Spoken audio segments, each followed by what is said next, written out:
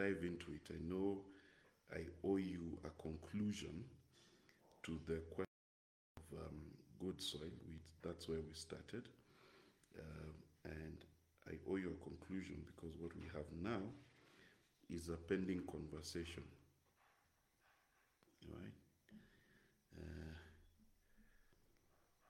I'm just sending the link to a few people so that we can make some headway.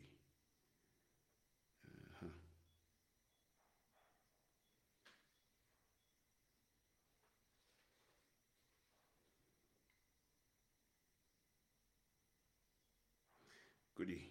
All right. Let me know if you can hear me. Let me know if we are on the same page. It's telling me low FPS. What does low FPS mean? Okay, we're good. All right.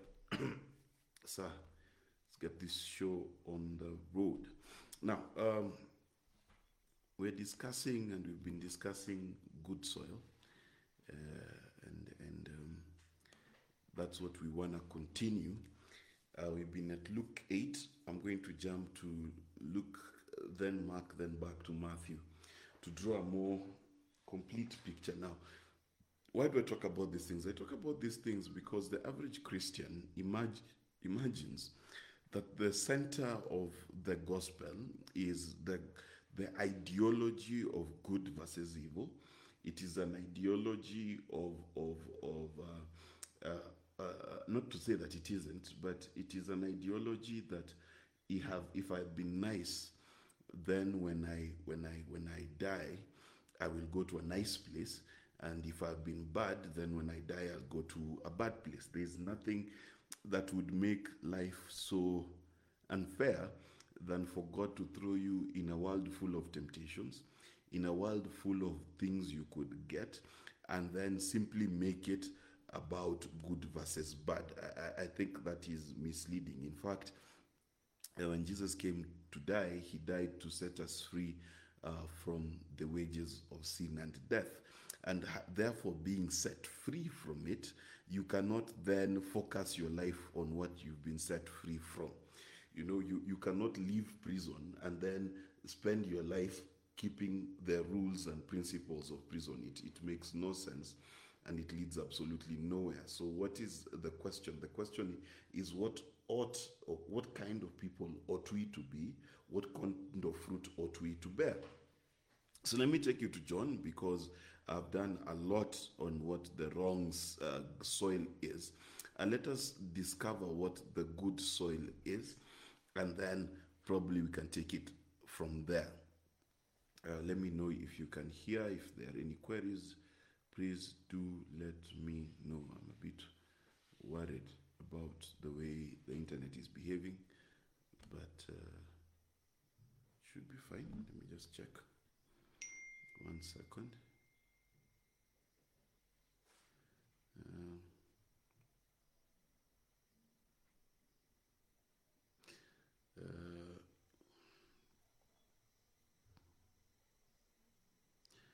So I want to check on my phone very quickly. Okay, good. We've got one can hear, so I can move on. So in the journey of good soil versus funny soil and things like that, takes us all the way to the book of John. And in the book of John, it says a very simple story. I think Luke has a very short description, and he says, but as for that seed in the good soil, these are people who, hearing the word, hold it fast. Okay, so hearing the word, hold it fast.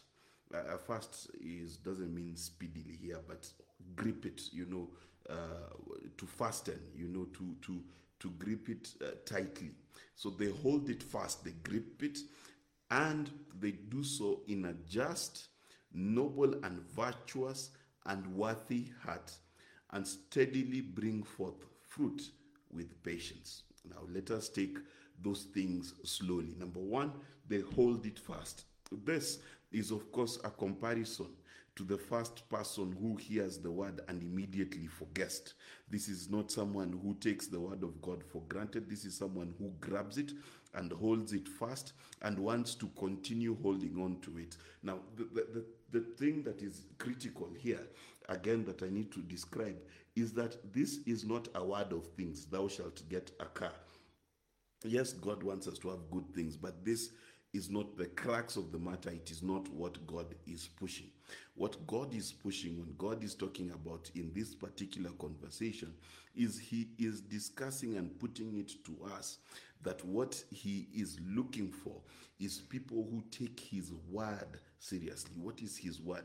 The compendium of things that are revealed to you. So, for example, if you're revealed to forgiveness, that is word. If you are revealed to kindness and meekness, that is word. If you're revealed to do unto others as you'd want them to do unto you, that is word. If you're revealed to be patient, that is the word. So it's not, I'm not giving you a trick of how to get a car from God. I'm giving you how to become what God wants you to be, because the issues of cars and properties, these are things that the Bible is very clear that these are things that are added. They're not things that we seek after, because it says very clearly that the pagans seek after these things. So if you want to know how lost you are, seek for things that already exist. Now, why is that the case? You see, if God is your father and he is as wealthy as you imagine him to be, and you find yourself seeking things he already has, that's crazy. So, for example, if you live in your father's house and he has tea, lots of tea, you have a tea plantation, and then he finds you out there looking for the tea that is in the shamba, you will look very insane. But as a good father, what does he do? The Bible is very clear in Galatians. It says that for as long as the heir is young, he is no different to a servant, meaning that God requires maturity before you can access his things. So, for example, if you are seeking a car, and God finds you out there looking for a car as though you're a bit not okay, and he has many cars in his home, then he will ask you, why are you looking for a car? But we know that unless you are a mature son, unless you are grown up, you cannot get a car. So how the kingdom works is very simple, that you've got to start from realizing that God has everything, and it is your level of maturity that determines what God releases to you. So to put that in another way, if you want, let me now put it in a selfish way so you understand. If you want a car, a house, whatever it is you want from God, then your journey has to be a journey towards maturity. The more mature you are, the more these things are added to you. So, for example, if you live in your father's house and you really want to be able to drive a car, then the more maturity you show, the more likely he is to give you the car. So what it's talking about here is the process of maturing a believer. Who is a mature believer? A mature believer is one who, when he hears the word, holds fast to the word. He holds on to it. He takes it seriously. He does not, Sir Simon, he does not joke about it. He does not play with it. He takes it seriously, and he is intentional and focused about bringing to fruition what the word says. So, for example, when he discovers that if he wants to be forgiven, he must be a practicer of forgiveness, he must practice that truth, then he holds on fast to it. He grabs it. He does not let it go. That is principle number one. You have to be the kind of person, when you receive revelation, you don't let it go. I don't know if I'm making sense. Okay? That you don't let it go. You hold on as though your life depends on it. Now, my question to you is, how many of you to God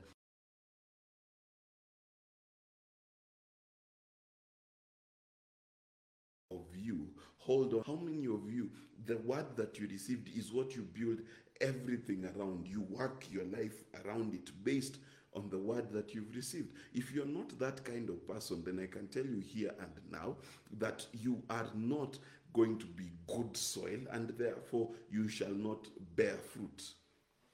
Okay?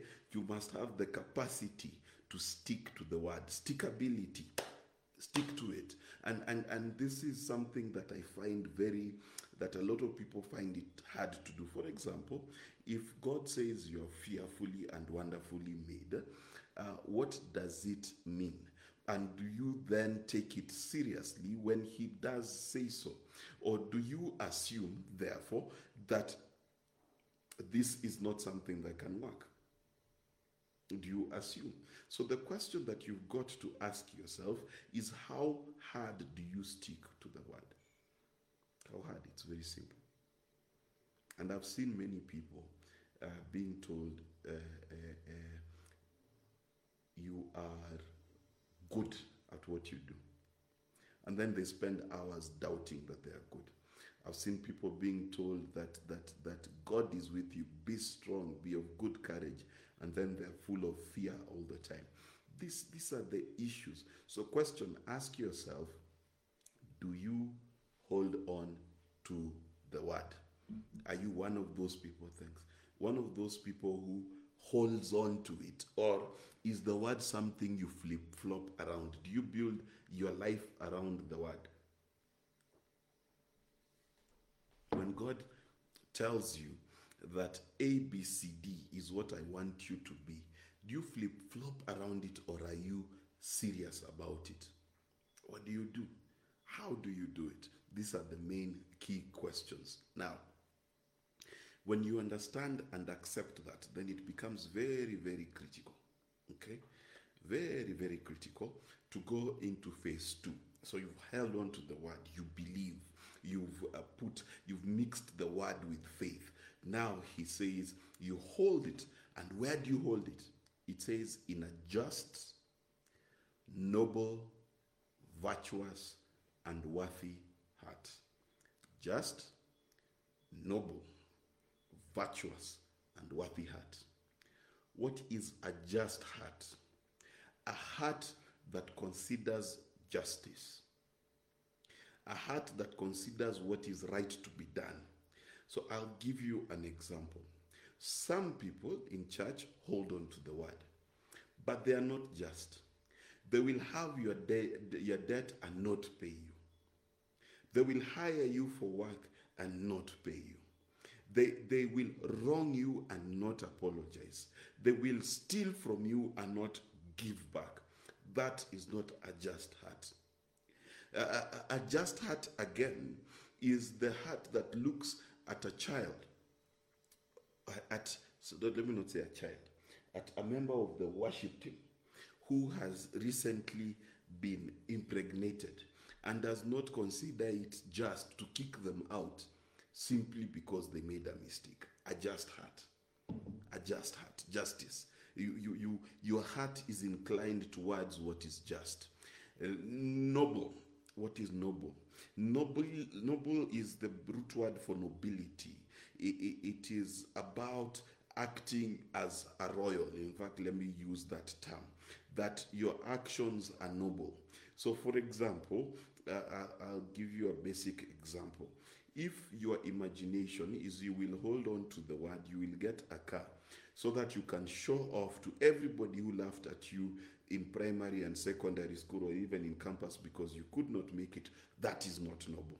If you think that you want to succeed so that you can make your enemies see how successful you are, that is not noble. Then you've got virtuous. Virtuous is a heart that is inclined towards generosity, towards loyalty, towards empathy. That is virtue, possessing positive attributes to your heart. And therefore, when you compound these things, you realize that you can have some people who have the word, but they have no justice. They have no nobility. They have no virtue in their heart. That the reason why at the base even they seek God from the beginning is from a selfish perspective, that I want something. I want to show something. I want to prove something, and it is from that perspective then that I want to act. And that, my dear friends, is problem numero uno. You cannot live like that. You cannot be the kind of person who does what? Who is focused on getting things from God. That is not a noble heart. So what happens? You receive soil, you receive the word, you hold on to it in the soil of your heart. And what happens? When you take that soil of your heart and do not have in it justice, nobility, and virtue, then that heart is not good soil.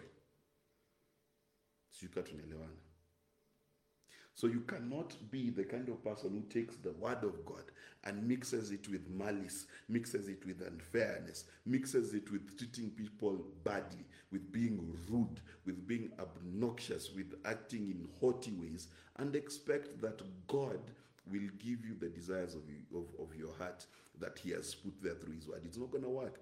And then it says, and a worthy heart. Your heart has to be worthy. You've got to put your heart on the scale and find out, do I have malice? Do I have hatred? Do I have jealousy? Do I have pride? Do I have envy? Am I a glutton? Am I selfish? All of those things, you've got to expunge them from your heart. And then, when you are able to consistently expunge, these are the weeds. The weeds, many people have been taught that, oh, you have a car and it's the devil holding your car. Oh, you have a blessing and it's the devil holding your blessing. No. I have met some Christians who are so well behaved, you will not believe it. They fast, they pray, they wake up early in the morning, all of those things. But the pride in their heart, the hatred in their heart, their unforgiveness in their heart, oh my goodness, God can't use them. And these are the weeds that you need to root. How many weeds do you have in your heart? That ukona mauchungu, yani kora yako, you are envious, ukona wivu, unforgiveness, you've got hatred, kuna mtu namfikiria unakasirika. You're always remembering Daniel, you were owed all the time from the time you were in high school. That is an unworthy heart. God can't work with that. I can tell you for free. He cannot work with that. It is a free thing I am telling you today. He can't and he won't. Your heart, jealousy, envy, pride, gluttony, selfishness, laziness. Oh God, I forgot that one, laziness. The kind of people who God says do A, B, C, D, then 6 years later, it's not been done. Today is just me. And then you want God to use you. Sloth, laziness. How many things exist like that in your heart? A lot of people count physical sins. I stole, I smoked.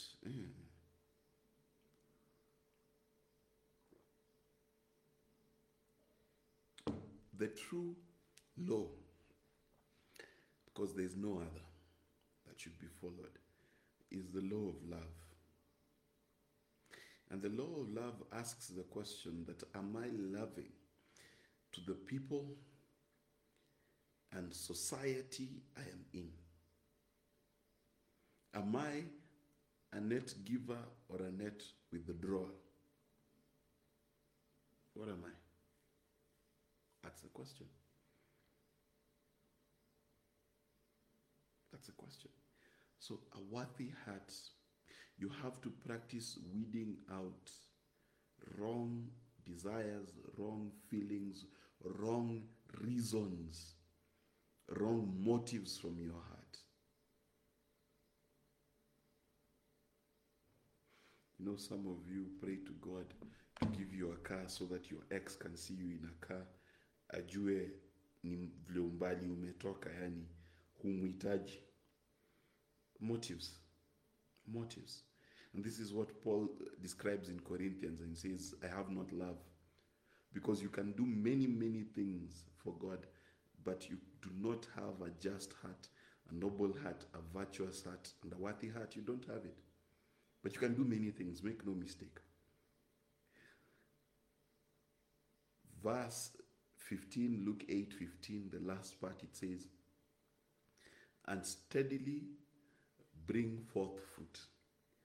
Steadily. Steadily. Now, there's something here that a lot of Christians miss. The term steadily. Bring forth fruit. Steadily. Continuously. You see, we have a mentality in the church called kufika. And what kufika is, and many preachers fall into this trap, they'll say, I fast 2 weeks a month, or whichever he considers a standard. Says he wakes up every day at 3 to pray. Then he says he reads 3 chapters every day. And he doesn't smoke, doesn't drink, doesn't whatever. And that's the standard. But this says that you must steadily bring forth fruit. Steadily means continuously. It means without fail. It means continuously. And therefore, the true walk with Christ is to steadily grow, to steadily bear fruit, steadily, consistently. And one of the biggest mistakes people make, and this is one of the things that you should be very careful with your testimony, is people have stale testimonies. They have stale testimonies. So they will talk about how 10 years ago, God made sure their gas never ended. Their water bill was always paid. It's been 10 years. That's the miracle you're talking about. What's God doing now? What fruit are you bringing forth now? Who are you now? What has changed? Paul said he considers what is past cow dung, waste. Paul also said, forgetting what is past, I press on to take hold of that which Christ took hold of me. So are you a steady person? Can we trust you that today you did well in A, tomorrow you're doing better in A? So you cannot be the kind of person who's static. You have to keep growing. You have to keep bearing fruit. You have to keep getting better. Steadily bringing forth fruit. So, to put it another way, let me just find this scripture for you real quick. I want to find this scripture for you.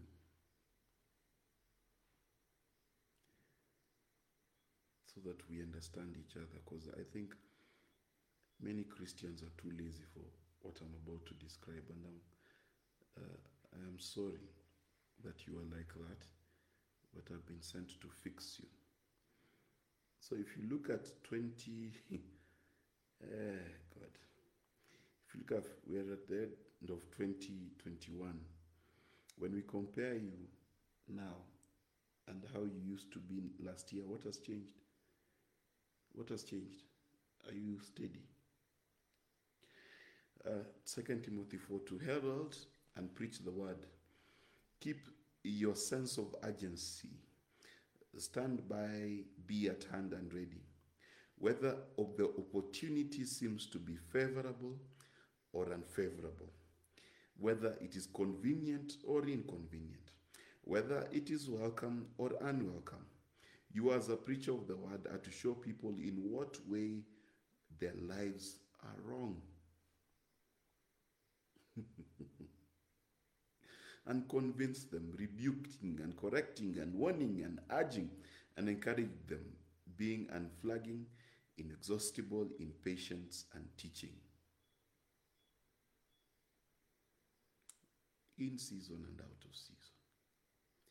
Favorable or unfavorable. You need to be able to be the kind of person who is able to deliver. You know, I did a post on Facebook the other day. Let me just read it for you so that we are on the same page. Um, this is something that this is what I wrote. Some of you might have seen it, but let me repeat it. I cannot tell you how many times I have done it scared, done it broke, and done it broken. How many times I've done it riddled with this is and this is. Headaches and migraines lost meaning, and all that there was the mission. I slowly learned. Instead of telling myself why it can't be done, and giving excuses and explanations and reasons, I might as well ask myself, how can I? How can it be done? How can I do it? Because what else is faith for? How do you believe in God and excuses at the same time? How do you believe with God and excuses at the same time? Because there'll be always a reason you can't do it. Can't do it. Now let me read for you from the book of Mark, then I'll jump to John. I don't know whether I'll be able to finish, because I want to paint a picture for you of fruit. He said to them, "Do you not discern and understand this parable? How then is it possible for you to discern and understand all the parables?" So this parable of the sower is how you discern all the parables. All right? This is critical. So, verse 20, that was Mark 4:13. I'm going to jump to Mark 4:20. And those sown on the good, well-adapted soil are the words who hear, are the ones who hear the word, receive and accept and welcome it, and they bear fruit, some 30 as much as was sown, some 60 as much, and some even 100 times what was sown. So Mark brings an interesting twist. He says, the ones that were sown on good, well-adapted soils are the ones who hear the word, receive the word, and accept and welcome it, and bear fruit. Whose responsibility is it to bear fruit? Let me put it to you. If you read this, it says it is the one with good soil who bears fruit. So let us pause and let me put this to you in perspective. Natuelewane. Success has a formula. It took me a long time to accept that it has a formula. And I'll tell you why it took me a long time. I read books and biographies of many successful people. And they would talk about how they did their first purchase, sold it, the art of the deal, the art of negotiation, the art of, Richard Branson's ideas around Virgin. I realized the businesses, the strategies, the disciplines may be different. But in all of them, hear me correctly, in all of them, every successful person, whether they're of the kingdom or not, every successful person has a thing called excellence. Excellence. You cannot.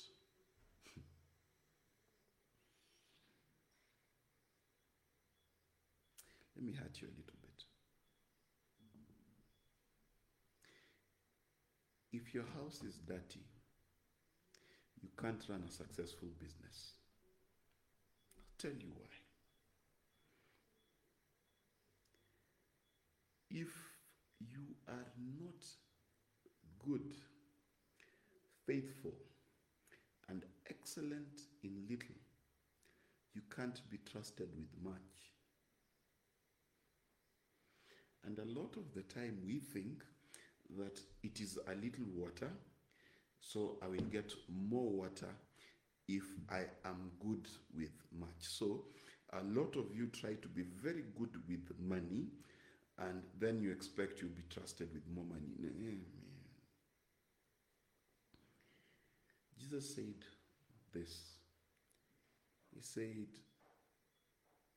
a little versus true riches. Money versus true riches. And he said you've got to be faithful with one in order to be trusted with another. If you are not excellent in that which is free, do not expect to be wealthy.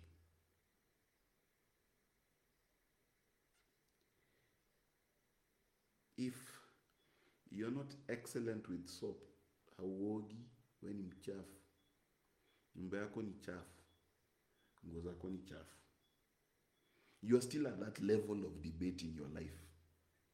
Cleanliness. So how would we trust you with an institution? Ndio ikuwe chafu ka nyumba yako. Now listen, I'm not saying that you must clean it yourself. Don't get me wrong. It is okay. You can get a washing machine. You can hire someone to wash. But surely, if you are dirty, how do you expect to rule?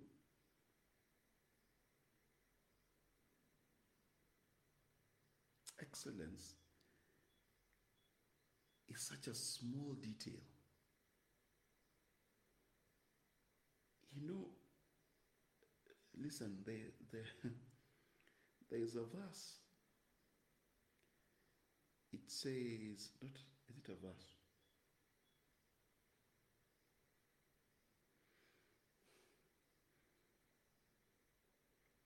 Let me just say it.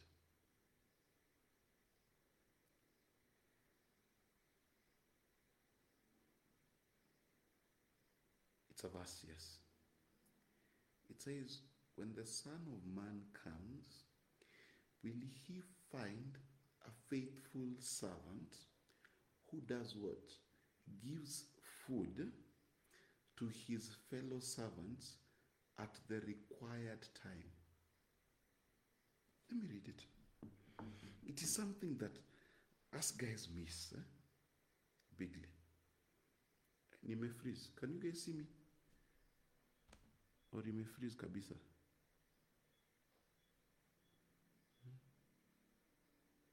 Regis Scarlett, we are talking about good soil, good seed.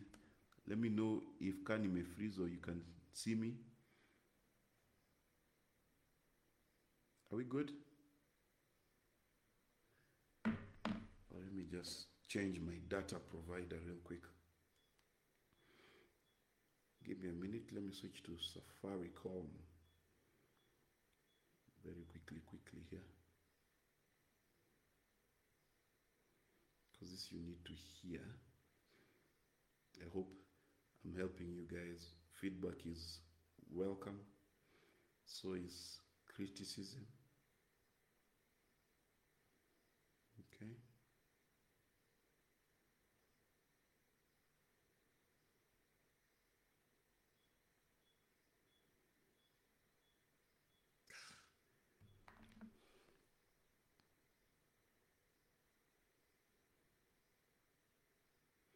Am I okay? You know, you guys are not telling me whether I'm okay, so I don't know.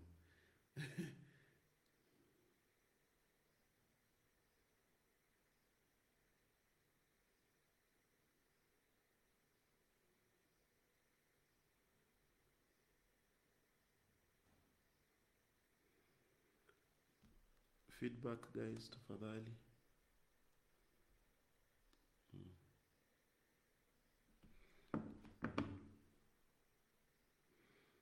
Trying to move to switch to Safaricom. Someone amesema nimefreeze pia, disappear. Am I frozen?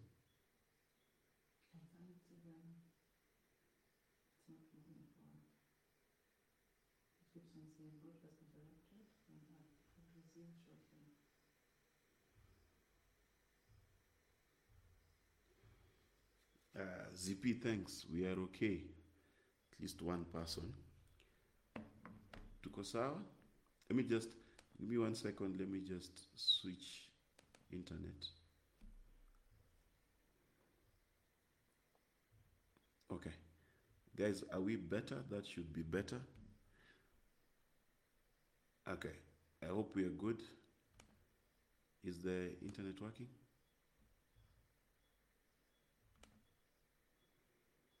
Okay. Yani ni zipi peke yake aliniambia kaa tuko sawa.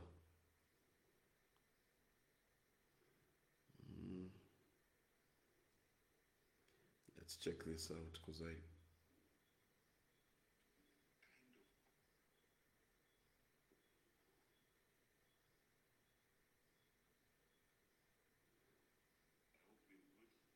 sawa.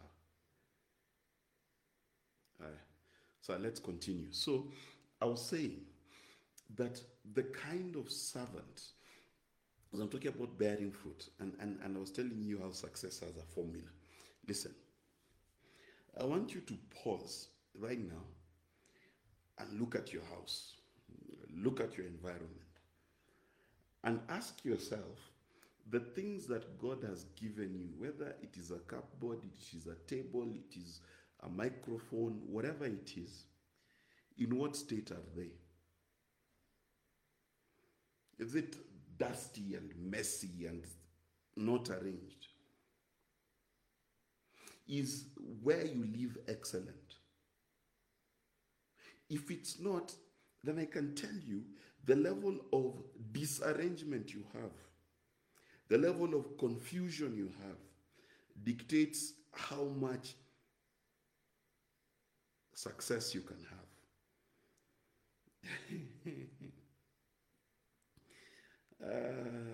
Let me tell you something.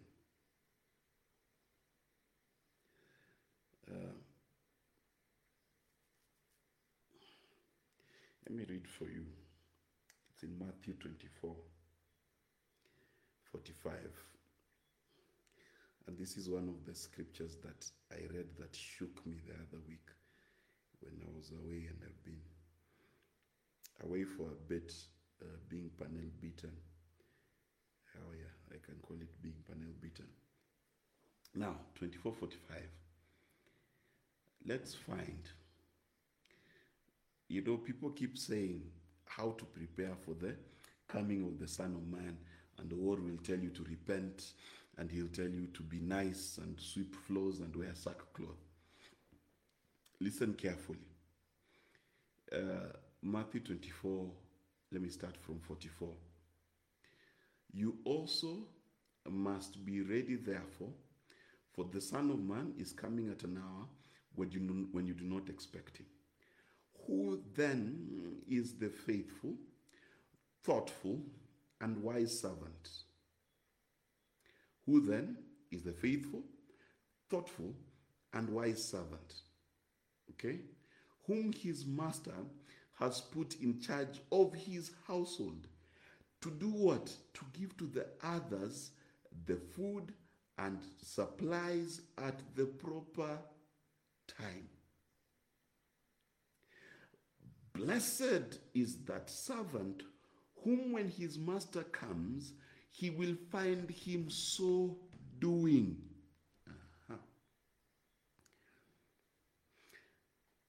A good servant, a wise servant, a thoughtful servant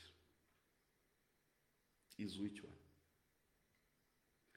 Is the one who the master has put in charge of his household to give to the others the food and supplies at the proper time.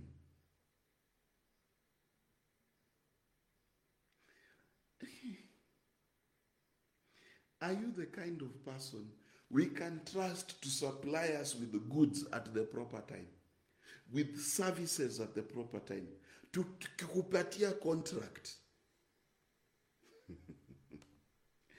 Or if you're just in your home Are there supplies at the right time? Or do you run helter skelter? Right?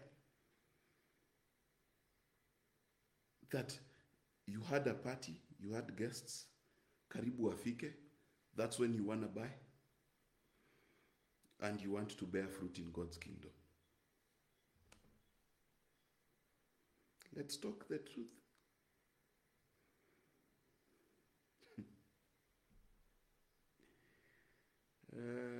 My goodness.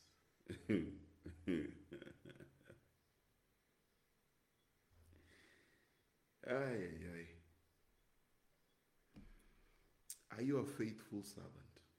Let me explain to you. And people forget this a lot.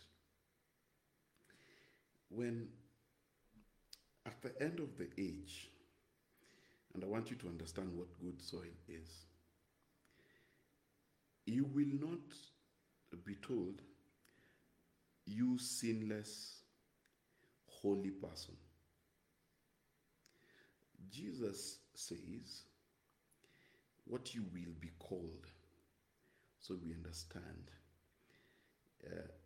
And it's just in Matthew 25:23.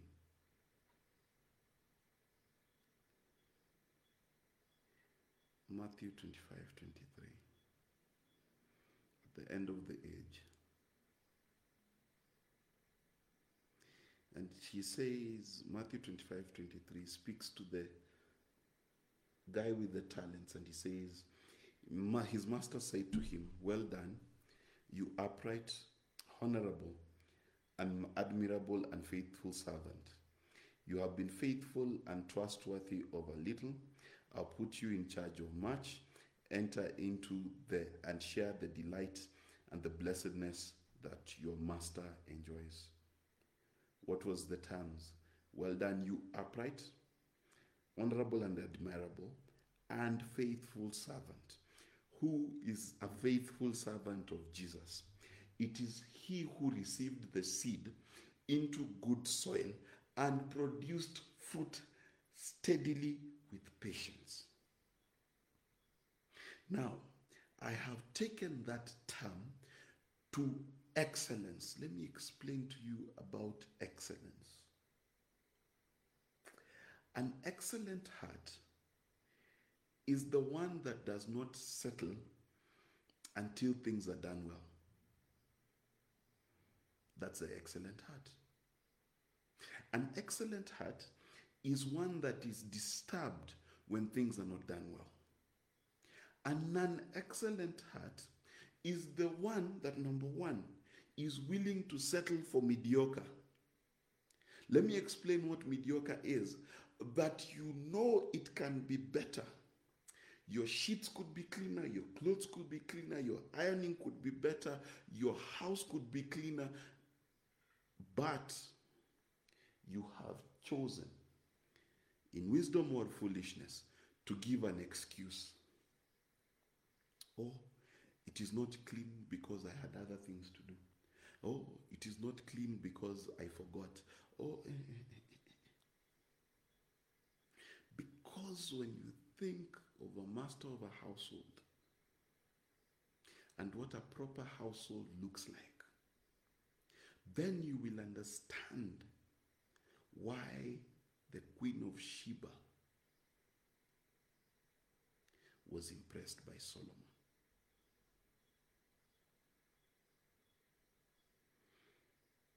Order, arrangement. Second thing with a faithful servant, and I want you to consider in Matthew 25, the servant who was considered wicked says, I know you are a hard man, reaping where you did not sow, so I hid your talent, here it is. The unfaithful servant has excuses. The unfaithful servant has reasons why it couldn't be done. And I can assure you, there are reasons every day why things can't be done. It's cold. There is too much Homa, flu in Nairobi. There is a lot of reasons every day why it can't be done. The saddest thing is when one who has the power of God living in their hearts believes in excuses more than they believe in God.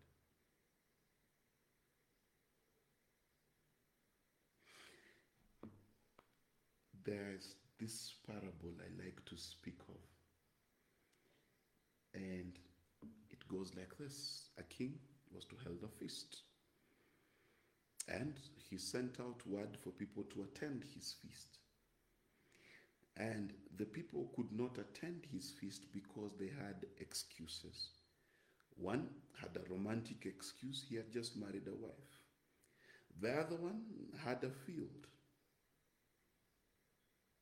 The other one had bought a cow.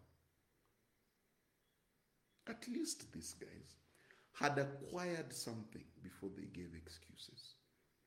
Many people listening to me have nothing, yet they have many excuses. Many reasons why it can't be done.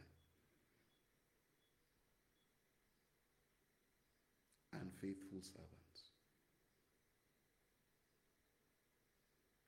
Faithful servant is like Eliezer, who in going to a foreign land to look for a wife for Abraham's son Isaac, he could not return to his master without completing his mission. Couldn't. Just could not do it. And my question to you then is, how many excuses do you have? How many reasons do you have?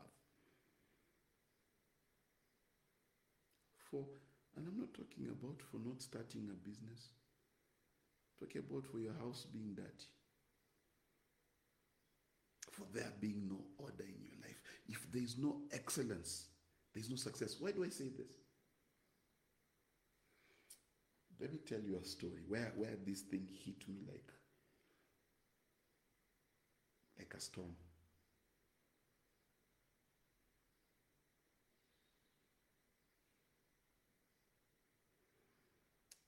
If you compare what we call developed nations with Africa, I always ask myself, what is it we lack? But the first thing about developed nations is order. First thing. When you press the button does what it says it will do. When you get to the red light, all the cars do what the red light says it should do. The poverty in Africa is brought to us because we don't like excellence. When we speak about Kenya, we don't like it. We don't drive with excellence. And how can you then be trusted with true wealth if you're not excellent with what is free?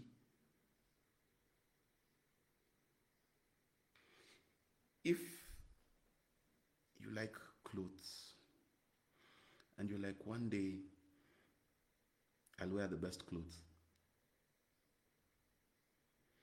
Question, are your non-best clothes clean? Amuko na kipile kia nguo chafu. When you say, God, I want you to give me a lot of resources to manage, and then you're the kind of person, you go to your cupboard to cook, you wanted to cook sausages, but they ran out a week ago, you didn't even notice.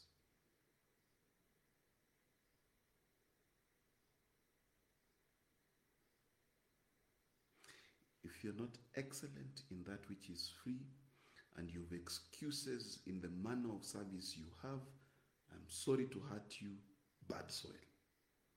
You can be very good by the way. You are meek, you don't insult people, you don't steal, you don't do all of those things, but your life will be fruitless.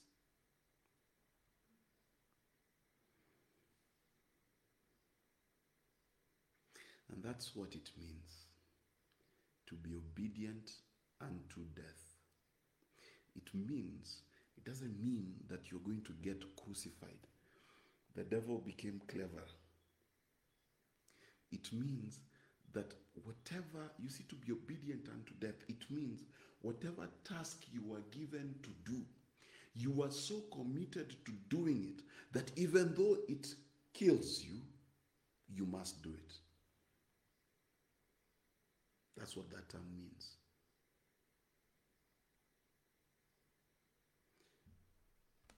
How many excuses do you have in your life? How many reasons do you have for not doing what you're supposed to do? How many explanations can you give for missing the mark? How many? As many excuses as you have, as many reasons why the true promise of God in your life is missing. You see, as I conclude, I want to say this.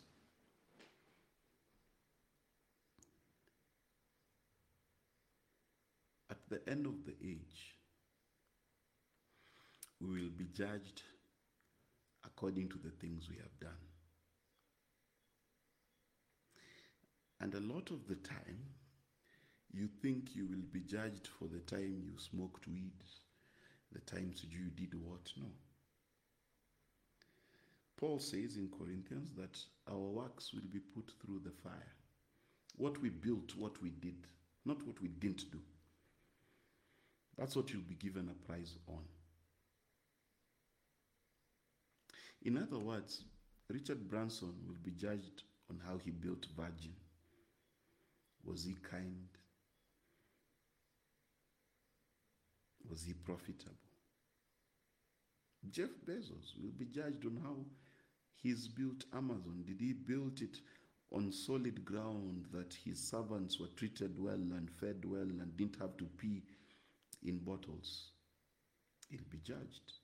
Right? It is his works, what he has, his total output that will be judged. Question to you is, what have you built? Or you live in a city of excuses. You've built excuses. Reasons why it cannot be done. Because God is hard, reaping where he did not sow. Because surely, if you're such a nice person, why wouldn't God prosper you? But the question is very simple, really. Are you excellent in what you do? Can we find excellence in your life? Or you're just thrown together, exposed but still from a village?